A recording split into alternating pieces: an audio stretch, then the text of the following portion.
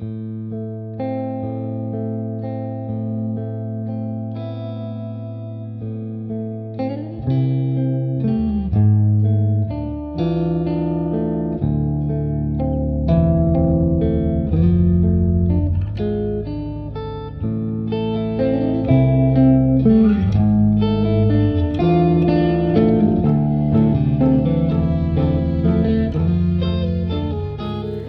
and welcome back to Queer Alien Blast.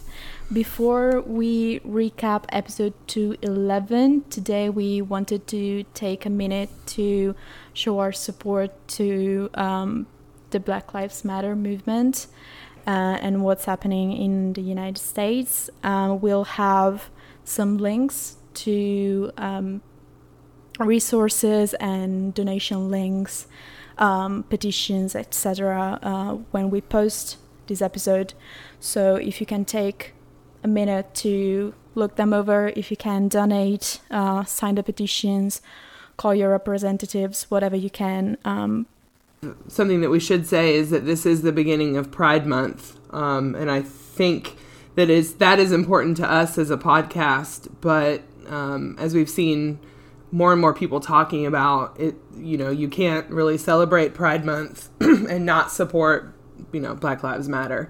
And they go hand in hand with the history of what Pride represents and the history of the gay rights movement in this country. So we hope that, if you take time to celebrate Pride this month, that also means that you're taking time to listen and to take part in the Black Lives movement. Right, and we'll have also queer-specific resources for Black LGBTQ organizations and funds, etc., with the links. So if you want to take the time to do that as well. Okay, so we'll start the recap by talking about what happens at the Crashdown, so with Liz and Diego mainly. So the episode actually opens with a flashback to Liz and Diego in Denver, I believe they were, before Liz left. And since I wasn't here to say this in the last episode, I am baffled like you guys were that she left that man, because honestly, he's perfect. So what are you doing with this worm behind my back? Oh, administering a lethal dose of radiation to observe a particular neoblast. Don't be jealous. Of the neoblast. It's a regenerative master cell. The only one with this protein. I mean, this particular cell is able to multiply, diversify, and reanimate my worm. Wait, so observing the master gets you the underlying mechanisms of tissue regeneration. Then I apply the mechanism to human tissue, and irreversible injury and degradation become distant memory. God, I know that's not gonna happen in our lifetime, but... Babe. This could be a step up. Elizabeth, you are once in a lifetime. You are extraordinary. Limits don't apply. And everything we saw in the flashback, where's this lack of connection that she was talking about? Because that was a lot of connection, and maybe it's something that she felt personally, that's fine, but how it presents to us is there's a whole lot of connection there. So Right. I know he's going to end up being like evil or something, but... You know it. He was asking too many questions. So far, he's like perfect. That is a whole man. And I do not understand how you have that right in front of you and you choose Max. Well, and he's just so understanding of her work. Granted, we may find out something different, but he gets it. He talks to her about it. He's interested. I don't know. I feel like, especially considering that she's withholding things from Max at this point about her work and keeping him away from the lab and all of that. That's an interesting juxtaposition. I mean, he's 100% going to be evil. This episode convinced me, but maybe not necessarily evil, but definitely like going to be in conflict with what Liz is doing. I think maybe not evil, but definitely not sharing maybe her goals for what she wants to do. as far as, you know, scientific research goes. I don't really want him to be evil, because we'll talk about this later, but this show's tendency to have people of color as the evil, big evils of each season is continuing, apparently.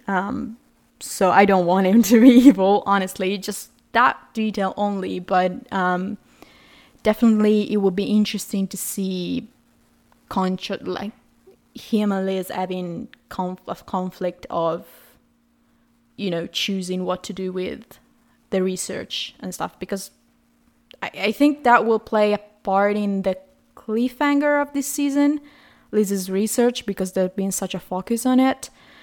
So I think that will be the big cliffhanger. I don't know. So what I did want to focus on, which was also a big part of the episode, is Liz talking about the immigrant experience. So we have her actually talking about it, and then we have the scene with Ice showing up at a crashdown. So she talks about it in one of the flashbacks about getting her research published, if I remember correctly, and she breaks down because she remembers being young and not having that, not dream in her head, but like the possibility of that dream being possible. So that was a lovely scene. Janine is like, my one certainty in the show is that Janine will bring it week after week after week. So that was an amazing.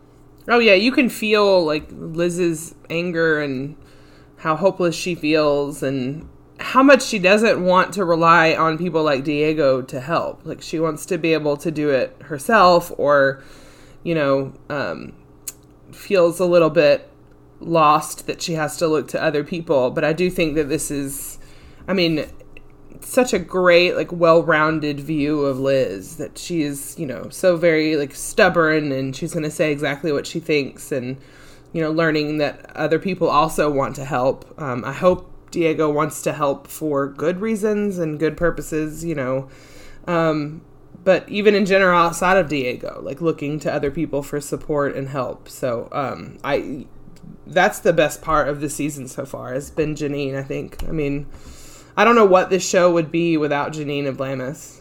I mean, truly. 'Cause, I mean, it's just like every scene is just so powerful. And her standing up to the ICE agents, you know, was beautiful.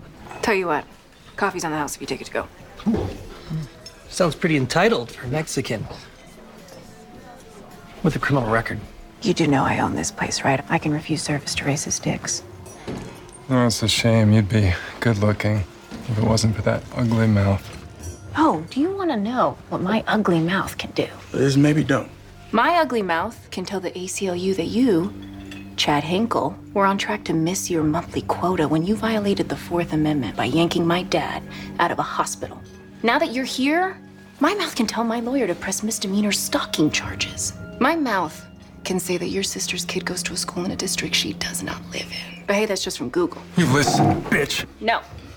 You want to destroy my family over a bogus vandalism charge? Why do we have to be perfect to deserve to exist within some arbitrary border? Why is it okay for you to screw up, but not me? And that's such a timely scene. It's very, that it aired this week when police brutality and police bullying and going past, you know, what's considered right. To have that scene air this week is so timely, and it was so good. And I like that Liz kind of got to stand her ground, and then Diego had that second where he's like, Liz, maybe not, and then when she's like, no, I'm gonna do this, he just kind of stood back there and he's like, okay, let's watch this happen.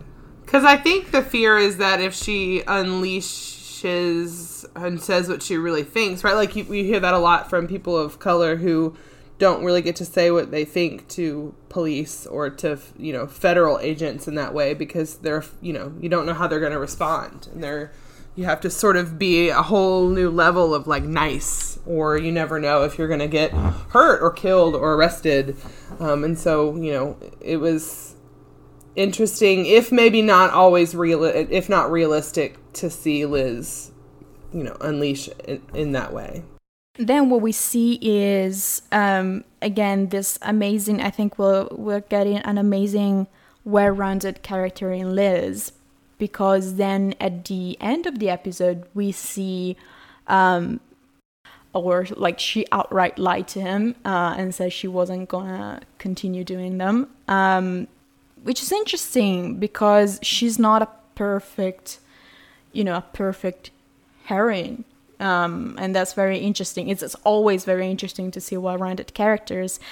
And also, I think the most interesting thing is that we see conflict in their relationship, because I think a lot of the time they've had, arguments and big fights, but it was a lot of the time it was because of outside reasons more than just what they're doing themselves in the relationship. So it was interesting to see their relationship put to the test a little bit, because I feel like this season, from when Max is brought back to life, it was very, lovey-dovey, everything's okay. Right, there was no depth, really. I mean, it was just a lot of very sweet scenes and a lot of I love yous and calling each other sunshine and like all of those things that I'm sure shippers love, and but in a show like Roswell, that just doesn't add a whole lot of depth to it. And there's other relationships on this show that I have the same complaint for, that right.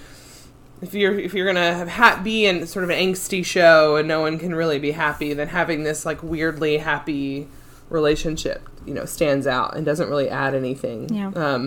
What Liz is doing is unethical, and I hope that she comes to that realization, or that hubris is part of the last couple of episodes, because especially given the history of this country, you don't take essentially like body parts or cells from other people and then use them and manipulate them for your for whatever scientific endeavor you're looking towards. Like, especially without the explicit permission, like it just doesn't work that way.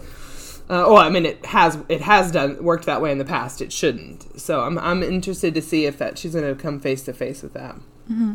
Especially because I'm not sure how science works, but my thinking would be that if she does get to a point where she can actually do something with this antidote or whatever she comes up with, alien DNA, wouldn't she have to explain that she used alien DNA? Like, she would expose them.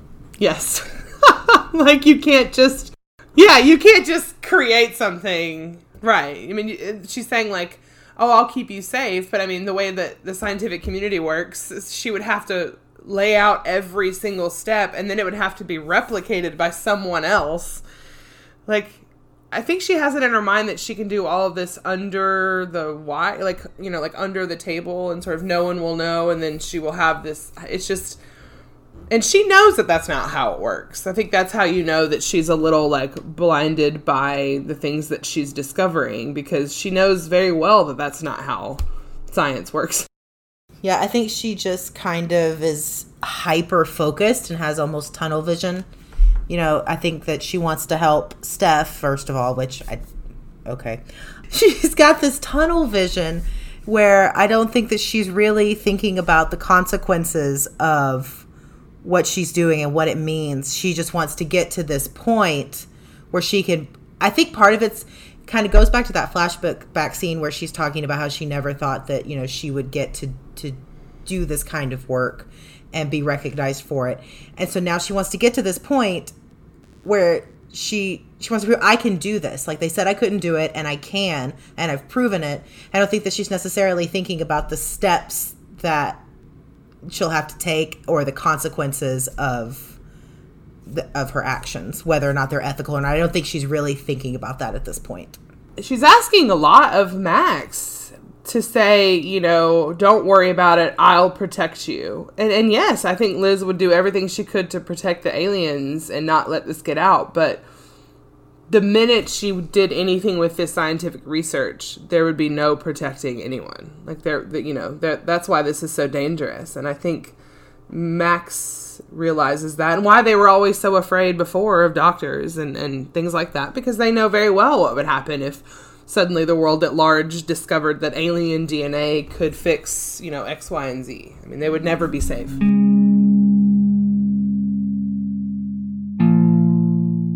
So moving on to Max and Kyle, which for me was a very interesting part of the episode. It was their coming out episode. I love their dynamic. I genuinely do. Like the moment that they moved past "you're my girlfriend's ex" kind of dynamic, which lasted maybe 2 episodes in season 1.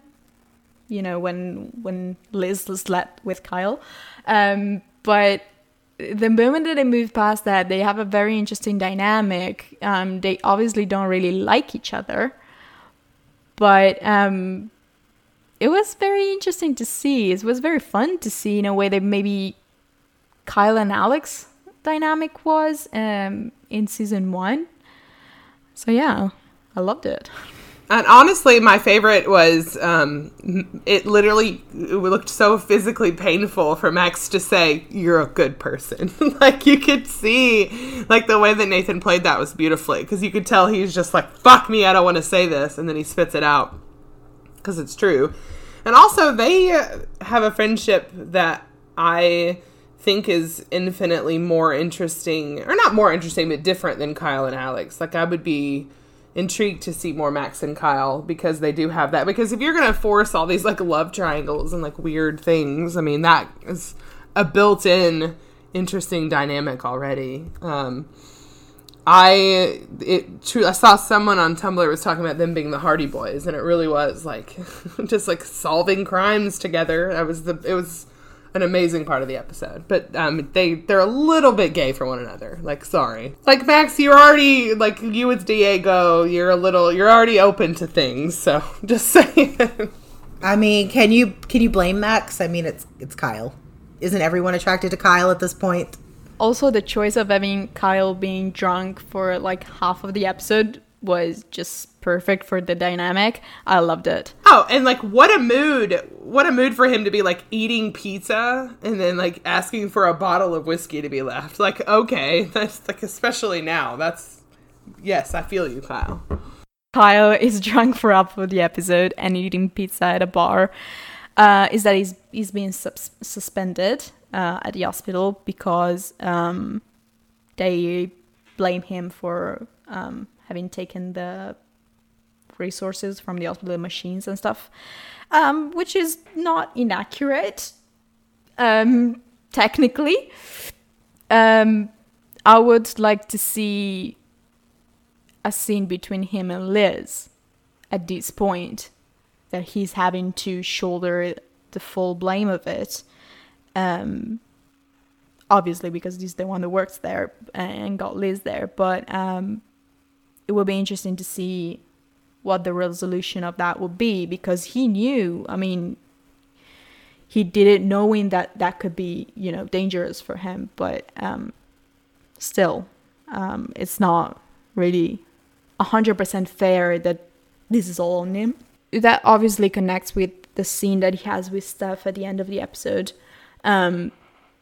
which I felt like that was, I felt very empathetic towards Steph, maybe for the first or second time this season, because it's true. I mean, what she tells him about, having taken machines that could have been used to cure her or, other patients, and,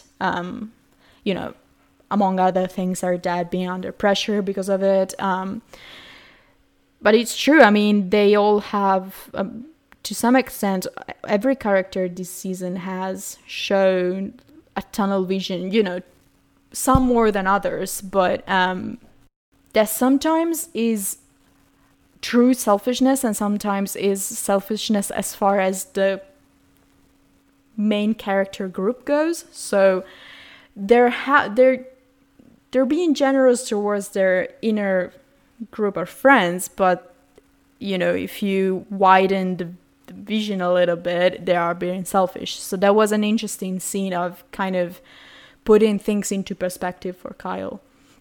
Going back to Max and Kyle, is that they do go on this kind of Hardy Boys quest to find out more about the abductions, and they break into Flint's house. Part of me, I do not remember why they do it, but they do find out that Flint was the shooter at the abandoned railway or whatever, wherever they found Jenna. So he was the one that shot Charlie, who we still haven't seen. Where is she? We don't know. And then they have this amazing little scene in the closet.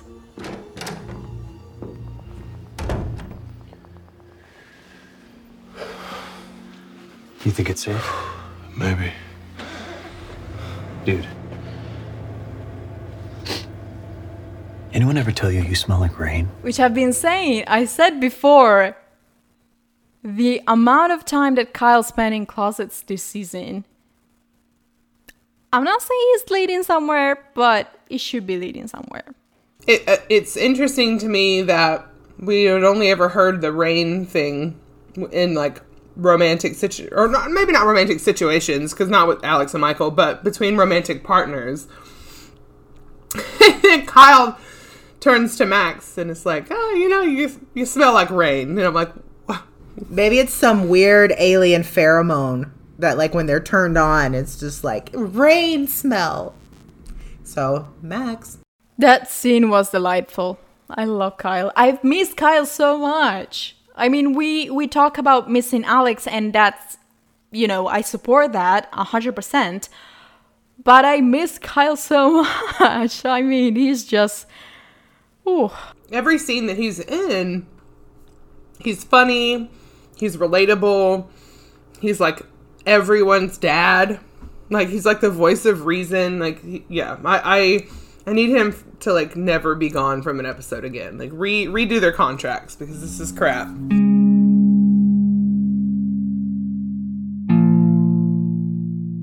Okay, so next topic is Isabel and Rosa.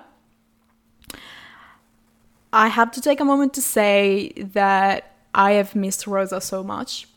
She's genuinely probably one of my favorite characters this season, and Isabel is too. I was thinking about this before. She's probably the one that grew the most this season, and whose characterization has also been the most consistent, I feel, this season, within this season and with regards to last season. So I love their dynamic. They're always hilarious together, but I do feel that this episode, we had a level of respect between them that we didn't have before. So I really enjoyed their scenes. They didn't add much to the episode as far as plot goes, but I really enjoyed them.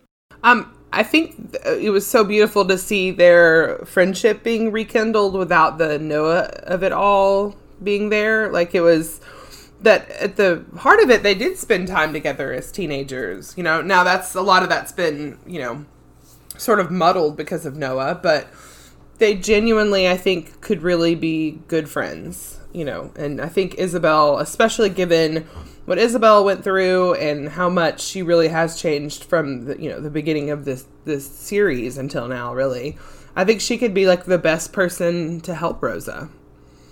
Because I don't think she's going to come at Rosa with any judgment and without, it's hard for Liz to stay, to help Rosa because they're so close and she loves her so much, and it's hard to say, objective. But I think Isabel is a good pairing for Rosa in that friendship way. I have an unpopular opinion about them that I know neither of y'all are going to agree with.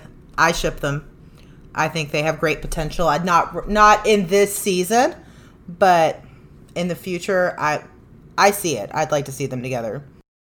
I can't let go of the fact that she's still mentally and physically and emotionally a 19-year-old. Like, and I don't know that you could ever change that in my eyes. Like, even saying beeswax in this episode reminds me that she's so young and still in like every way. And so I don't know. I mean, there's certainly nothing wrong with shipping them, whatever. But I think it's always there in my mind that she's basically still a child. And so I don't know how you would ever fix that. Like, you can't, unless, you know what I mean? Like, it would have to be years of Rosa sort of catching up in that way. And I don't know that she ever could. I don't know. Well, and maybe it's the kind of, and I don't want to say culture, but the environment that I grew up around. Age differences were never really that much of an issue, and she's legal, and she was legal when she died, and so it's not really an issue for me. But I get why people feel that way. I get why you feel that way. Me personally, it's not going to stop me from shipping it. And I think the age difference is not what bothers me. I think it's more that Rosa is stunted emotionally because, and psychologically, because she was dead for 10 years. You know what I mean? Essentially, like, it's not that there's just an age difference there, but then now she's going to have, like, severe issues that she's going to have to work through in a show that I don't know that, it's that deep. But, if this were realistic in any way. So that's, I think, it's not necessarily the age difference. People are, a decade is nothing in a lot of ways. But I think it's the psychological part of it. Which is fair. It's inevitable. It's a CW show. It's inevitable that she's going to be given a love interest. And I personally would rather it be someone like Isabel than some rando that comes along. But right, because, I mean, at this point, with love interest for Rosa, what are your options? Having another person who's 19 that matches her mentally, or someone who's, 30? Who's like her actual, like, biological age. So and neither one of them are appealing to me personally. So I just have to see sort of what the show does with her character, really. One thing that I really enjoyed about maybe a small detail, but Rosa actually giving Isabel permission to go inside her mind. Finally, because correct me if I'm wrong, but I think Maria gave her permission, or it was a context in which Isabel had permission to do that, but we haven't seen Isabel do that a lot. She didn't ask for permission, but at least she waited for permission. She wasn't gonna jump into Rosa's mind without having permission. So that was really good. It also shows how much Rosa herself has grown this season, and how much she wants to get better, and she knows that she has to face some of those traumatic experiences in her life to do that. So it was interesting to see. It's probably also because it was a small way to show that rehab has done her good, So that was interesting to see. And lastly, that vision or whatever prompts Rosa to, because the vision was about her seeing Elena at the NA meeting. Yeah. And so that prompts her to call Elena, and her husband, I don't know, replies to the call, and we find out that she hasn't been back to Nebraska. Is that where she was? Since she left Roswell. So that also prompts Isabel to break Rosa out of rehab, which was a comical situation. I mean, they did it in a way that made it clear that Rosa wasn't doing it because she was going to relapse, which she did, in previous episode, but it was, prompted by, wanting to make sure that her mom was okay and, finding out what happened. So that's also something that's a growth probably for the show's writing more than Rosa herself, which was good to see. And I mean, having Isabel there always makes things funnier. So every time. And that's one of the reasons I love her. She can both be incredibly sad, but also make every situation funnier. So I loved every part of their stuff. I loved the scene in the car where she offers to pay for Rosa's rehab with Noah's money.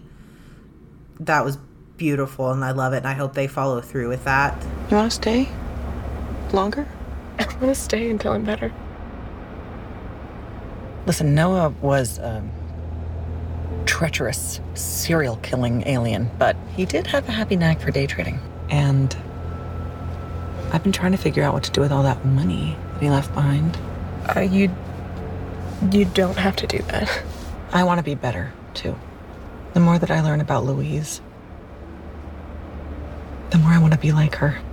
She was a good person, and she made a difference. Someone told me recently that they saw a lot of her in me. I really want that to be true.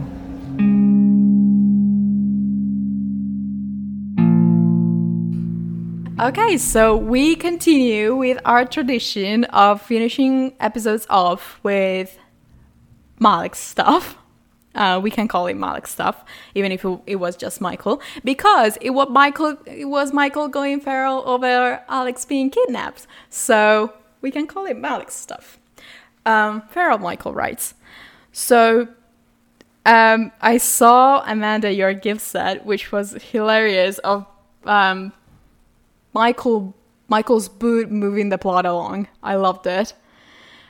It was so cheesy, but I loved it. Like, of all the things to harken back to or to have a parallel with, I'm like, Michael's boot of all things, but okay, like, it worked out. It was perfect. We knew it was going to be about that piece of paper, so this works out, I guess. And I love that little detail with Sanders. Like, they didn't have to have that in. It literally didn't do anything for the plot at all, but it was a nice little moment of not only a little bit of comedy between the two of them, like that sort of gruff, like, go back to work, quit bothering me, but like a moment of like vulnerability for Walt too. That was really a good addition. I liked that. As many had theorized, Michael finds out that Alex, thinks that Alex could be in trouble because he finds the piece of paper from the crashdown, and he goes to Alex's house and he finds Jesse. That scene was so satisfying because us three, I know that we've been waiting since episode 106 for a showdown between, probably before that even, for a showdown between Michael and Jesse, or for Michael to finally have the opportunity to face Jesse. And I was so scared that they weren't going to let him, because Alex was in trouble, Alex was kidnapped, that they weren't going to let him be angry at Jesse. But they did, and it was amazing. I mean, even when he does, for a small second, trust Jesse, to possibly find out more of Alex's whereabouts. Like when he says, I could rip out your trachea, or whatever he says. Oh, hot. Well, is there a part of me that wishes, I'm watching a CW show. Is there a part of me that just wishes he could be like, you fucked my life up when you did this to my hand? Like, more like to his face, like beat the shit out of him, of course. But I think in terms of finally a showdown between the two of them and Michael getting out some of that rage, this was a good one, because I think it was realizing, and also calling Jesse out on his bullshit and saying like, I don't know what kind of shit you've pulled with Alex, but I'm not going to fall for it because I know exactly who you are. Like, it's very reminiscent of that moment in 112 where Michael's, hesitant to forgive even Kyle and be like, that's, how are you going to forget everything this asshole did to you, or whatever he says. And I think he's much less likely to let things go. And I think he's just been sort of waiting to be able to unleash. And it was beautiful. No, it was definitely cathartic to see Michael kind of, even if he didn't really bring up what Jesse did to him, just kind of see him have that moment where everybody should get an opportunity to threaten Jesse. Absolutely. I want one. I want an opportunity to do that. I want to jump on inside my screen and punch him in the face. I want to spend more time on the things that he said about Alex. He's a loose end. If we got him back from Flint, you were gonna kill him. You are barely human! Ooh, when I was a kid, I thought maybe because my high IQ, my species, was superior to yours. And I fell in love with your son. And I didn't feel superior anymore. I am angry. And smashing things, it's easy. Alex has evolved past that. He's past you. And he's past me. Despite you slapping him around, shoving that mains man crap down his throat, he still loves. He even loves you. You don't deserve to call him your son. Not only did I fell in love with your son, but the idea that Alex actually changed Michael's view of humanity. Like, that's probably the most romantic thing that we've ever seen on this show.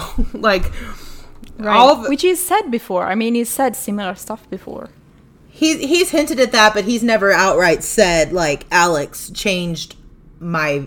Yeah. Right. I think that it was this moment of, like, raw vulnerability. Like, he's past you and he's past me. And I think it's another instance of, not believing that he's any good, which we've seen a million times. Like, and he says later, now I'm this.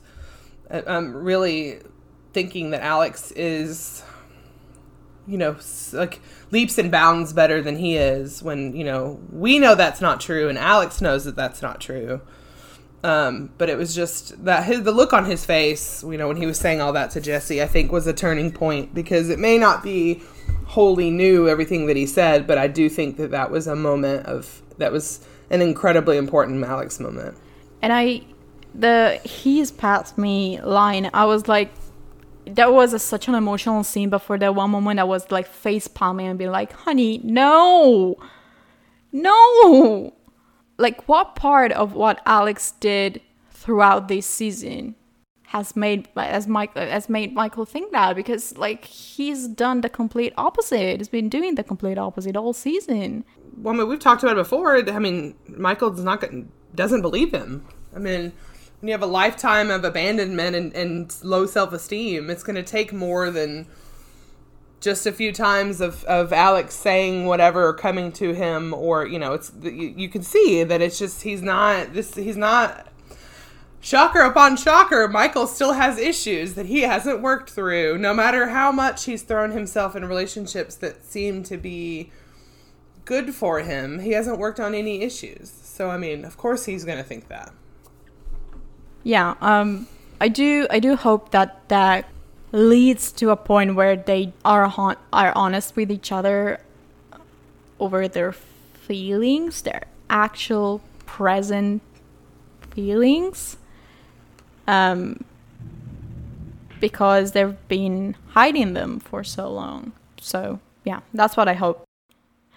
So we find out that Flint is actually the one that has Alex, with the detail that actually Jesse was the one that kidnapped Alex, and Flint kidnapped Alex from Jesse's kidnap point, which was very confusing and also kind of funny at that point, because it's like, just leave him alone, Jesus Christ.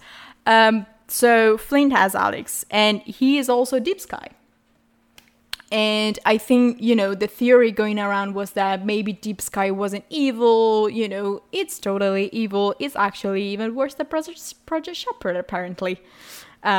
Because it stems from basically Jesse having gone soft, which I don't think he has, and wanting to actually move forward with what Project Shepherd's plan with the bomb were. I want to address a little bit the fact that I've seen people be upset about Flint being the one that kidnapped Alex, because I think some people were hoping for a redemption arc for Flint, which I'm not saying is something that you shouldn't have hoped for, but I think that the narrative of this season wasn't leading to that, so I wasn't blindsided by it. I do hope that they're not going to redeem Jesse and not redeem Flint. No, absolutely. Right. If anyone needs to not be redeemed, it's Jesse. There are other things, Flint, there could still be an option for. And we've said this before on the show that Jesse is a villain that should not ever, in the course of the show, be redeemed. We can have Flint be redeemed because he's also, at the end of the day, he's a victim of Jesse's abuse too. And not that it excuses anything that he did, but he has more of an ability to be redeemed, I think. And Jesse should never, ever have a redemption arc. He should be bad until the day he dies. Yeah, you don't have to redeem everybody. Some people aren't redeemable. Michael has a showdown with Flint as well, which was also very sexy because him using his telekinesis like that was just perfect. I loved it. So he has Flint tied to a chair. And what I think was interesting about that scene is Flint actually saying that he only took Alex because he knew that Michael was going to come up, and rescue him because he wanted to get to Michael. Which, if that doesn't tell you something, watch the scene again. Look who they didn't kidnap. Right. Please believe that. Who was also missing from the episode. Also, it truly comes down to when they want Michael to do something. Look who they kidnap. What would have stopped them from? Granted, you probably have to rework things here and there, but what would have stopped them from Maria being the one? Like, it wouldn't have really changed anything for this episode, at least. So, anyway, it's something to think about. You could argue that maybe Flint doesn't know, but then again, how does he know about Alex and Michael? Did Jesse tell him? Right, he's clearly been paying attention. Yeah, he's done his research, and he's chosen his brothers. So, anyway, so obviously he says that if Michael doesn't cooperate with them, Alex, he's gonna know that, he's gonna kill Alex, and Alex is gonna know that it's because Michael didn't help them. Which is bullshit. Alex is never gonna think that anyway, but that convinces Michael to help them. Of course it does. And we go back to Flint's house, and there's this big revelation of Elena being part of Deep Sky. Hola, Michael. I'm Elena Orteco. Why? What the hell? It's a special drug developed at Caulfield. It won't harm you at all. But you won't be able to use any telekinetics until it wears off. It'll keep you honest. I want to see Alex. Oh. You will.